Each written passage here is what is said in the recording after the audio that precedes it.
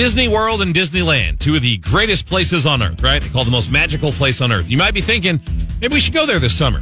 Well, if you go there sometime soon, you'll be surprised to see that Mickey and Minnie actually have a ride that's opening at Disney today. And it's the first time in the history of Disney theme parks that there's a ride based on Mickey Mouse.